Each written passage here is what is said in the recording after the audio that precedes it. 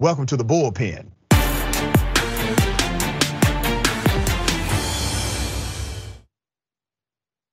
In the Bullpen today, I have Major Williams. Major Williams is a gubernatorial candidate for California, the recall election. A lot of news, a lot of hype around this election. Major, welcome to Indisputable. Absolutely, thank you so much for having me on. Absolutely, let me first start the conversation because this is under your frequently asked questions. You're not actually a high-ranking military official. You changed your name from Courtney to Major, correct? Absolutely, but I've gone by Major Williams for the last 20 years as a nickname. But when I ran for mayor in 2018, obviously I wanted my name on the ballot to reflect the name that everyone knew me as, which is Major Williams. Got it. Let's talk about critical race theory. I don't want to presume your point of view of CRT. I know that was one of the subjects you were willing to converse about today. What's your thoughts about CRT, critical race theory? Well, I feel like it should be an open conversation on either side to truly understand what those elements are. Me, from a leadership perspective, I believe in having a dual perspective, meaning that I'm open to other opinions and ideals. And if you're able to convince me if it's a good or a bad thing, I'm all open for that as well. But at this point right now, it's not something that I truly support in regards to the mechanisms and the elements. And it reminds me simply because it reminds me of back in the day, if you remember Ruby Bridges, there was a scenario that I read about, a story that she shared about being identified with certain triggers. You don't know that there is a problem unless you bring it up. And I think if you do that to kids being so impressionable, that changes the dynamics of their youthful experience in life. Now, you talked about kids. You do know that critical race theory is not taught to kids. It's not taught in K through 12 education. It is an advanced theoretical framework that's usually taught in advanced level collegiate studies, master's and doctoral programs. So when you say it should not be taught to kids, it's been around since the 60s and it has never been taught to children. So explain where you think that came from. Why do people continue to say that we should not teach it to kids when we don't teach any advanced theoretical framework, including critical theory or critical race theory, to children? Right, I believe you understand when it comes to the label of it, and also what the teachers are actually teaching the kids. So, mind you, on the curriculum, it may not say critical race theory, but the mechanisms and the proponents that they're using to indoctrinate the kids in the education or the teachings has those elements. So yes, you may be right in regards to it's only for advanced educational placement or whatnot, but those elements do exist today in the educational system, and that's something that a lot of parents, including myself, if that's the case, are going to push back on without a doubt. Can you describe to me or explain the teaching of critical race theory? What does it say? Well, I believe from an example standpoint, because this is something that, as you mentioned, it has been around for a very long time, but more specifically, it's been highlighted for a lot of people based upon the actual name of it. So that's gotten a lot of people in an uproar. But for me, it's more so about the mechanism of it. And that's why I use the example. From young impressionable kids, I believe as leaders, meaning the teachers, if you're cementing a thought process to a kid versus building them up and empowering them, telling them that they can't do certain things based upon their color, based upon their race, or based upon their background, that psychologically affects kids. And I'm all about empowering youth and kids. Yeah, so Major Williams, come on, brother. You did that politician thing. You did not answer my question. You spoke for a while, but you did not answer the question. The question is direct. What is critical race theory? I don't want to know about your thoughts and feelings. Critical race theory actually has a defined core. This is what it is. It's like saying, if I point to a piece of fruit and it's an apple, and I say, what is that piece of fruit? You say, well, that's an apple, right? There's an actual definition here. So what is critical race theory? How can you be critical of something you don't know anything about? So I'm asking, what is critical race theory? So as I said earlier, for me, it's not a concrete criticism, which is why I, as a leader, am doing the work. We're putting together an amazing task force for individuals who actually believe critical race theory is a good thing. Also, individuals who don't believe in it, so I can also get a better understanding as well. I don't sit in front of any camera and profess like I know all things. I can share my opinion based upon what I've received thus far. But from a leadership perspective, it's time. It's one of those things where I want to get to the table and understand it better for everyone else, so I can understand the mechanism of it moving forward. Well, brother, let me take this opportunity to provide an education for you. Critical race theory, as I said, it's an advanced theoretical framework. It comes out of the legal scholarship studies, which basically says that the way policies, statutes were written, it actually created by design inequitable outcomes where people of color were not as supported in the ecosystem of criminal justice, in civil justice, or even in institutional norms as their white counterparts in the United States of America. You don't have to go any further than the US Constitution, that document said that you and I were 3/5 of a person. Well, that's considered to be an inequitable issue that has to be remedied. You have to remedy that not by saying white people can't be racist or shouldn't be racist. You have to provide remedy for that based on a policy. Also, the Declaration of Independence called Native Americans savages. That is the language of the Declaration of Independence.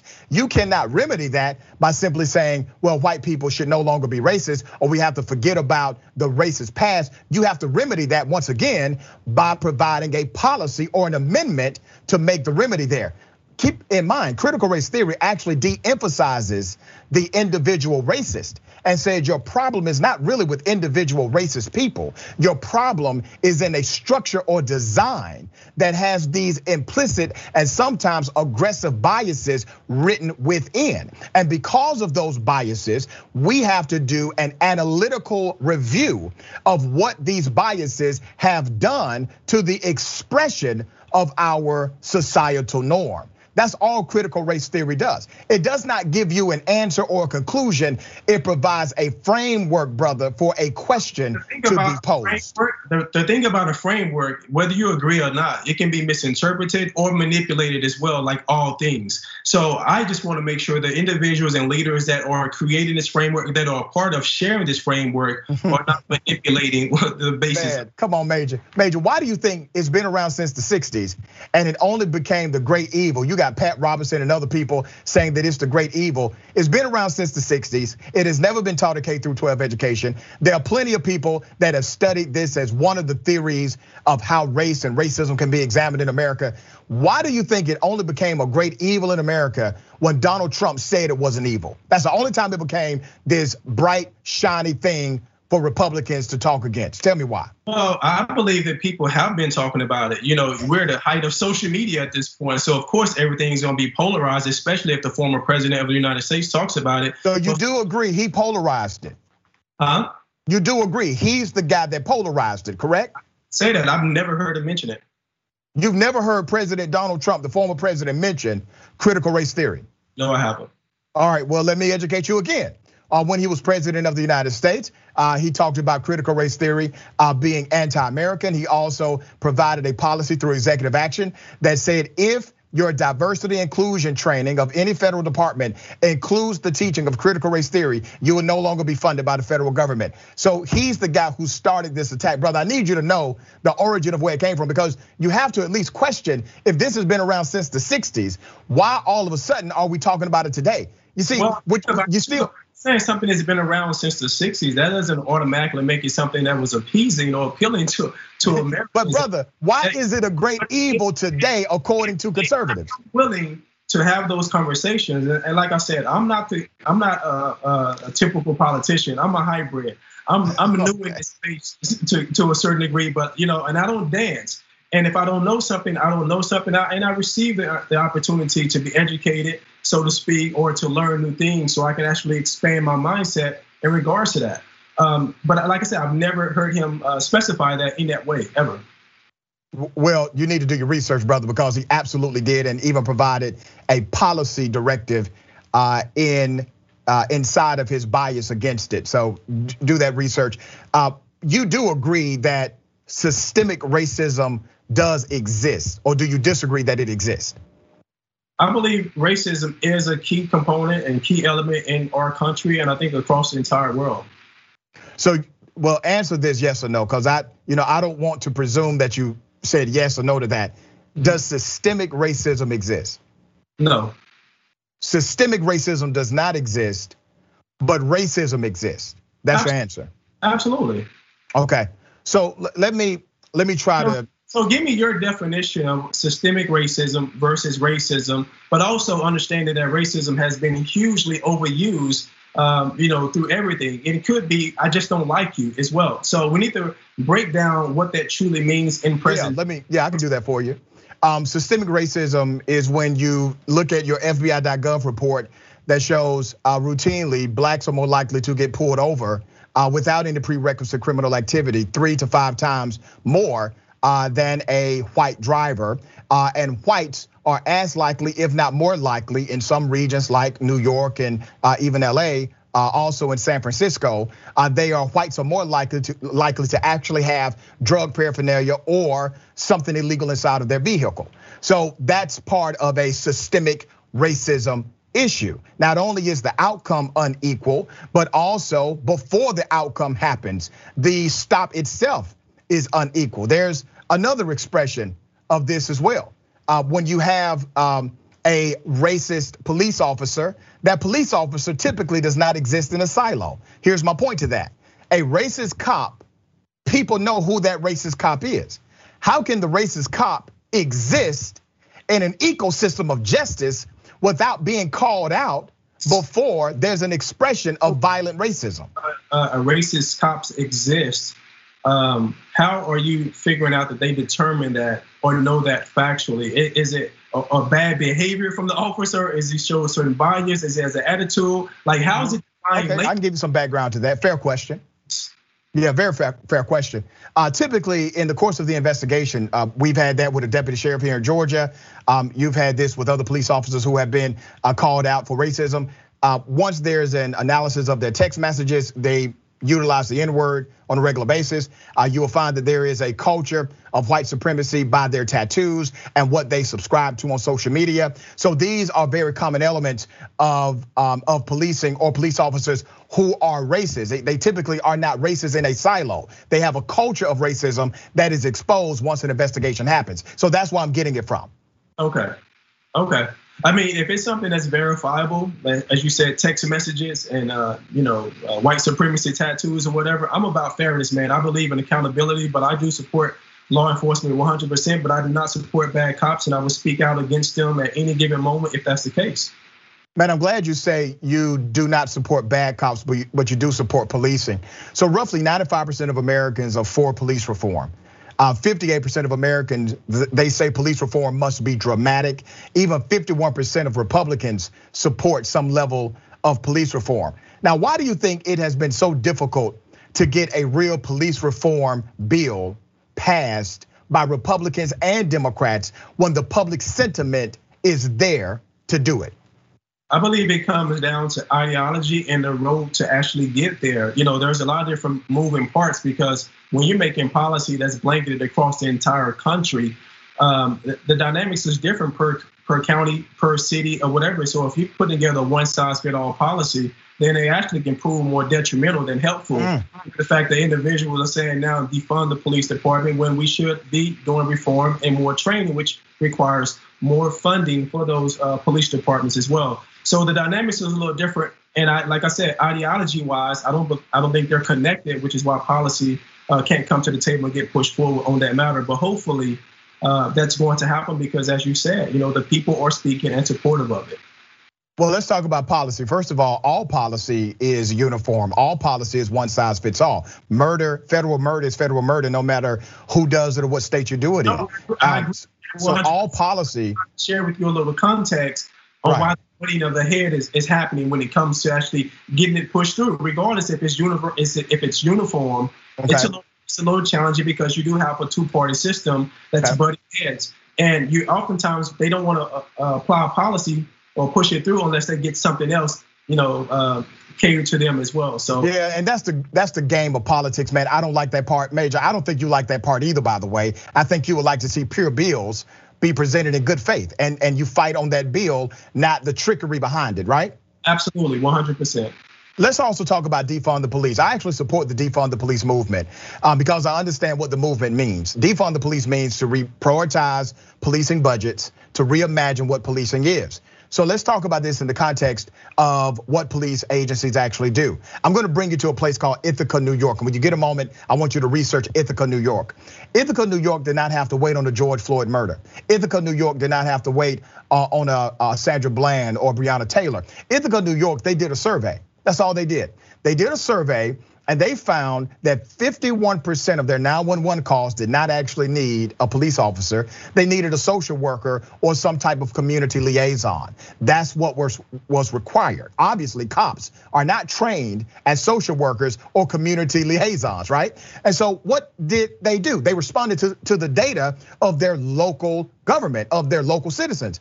They decided to start hiring one social worker per every 2 police officers who either retired, transferred, or have been dismissed. So their numbers, their goal is to make a congruency between the need of that local community and what is actually offered. I think that's a good thing. Let's talk about defunding the police.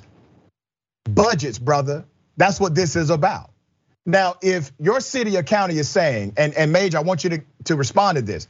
If your city or county says, we hire more cops, we're now spending more money than ever before, that means your city or your county has failed you, brother, because they are admitting they have no idea how to resolve the elements of criminality that lead to this in the first place. For example, drug addiction, alcohol addiction, crimes of survival, crimes of poverty or out of poverty, mental health disorders. That's 88% right there, brother. 88% of your crimes are connected to one or multiple of the things I just described to you. So if your city is not reprioritizing their budget to say, let's figure out a way to address some of these underlying issues of criminality, then your city is failing you. When have you known a city, name one city that has arrested themselves out of socioeconomic dysfunction? Chicago has more cops than ever before, and they are spending more money on policing than ever before, and the crime rate is soaring more than ever before. So you have examples of where it's not working, brother. I believe that's a great, unique,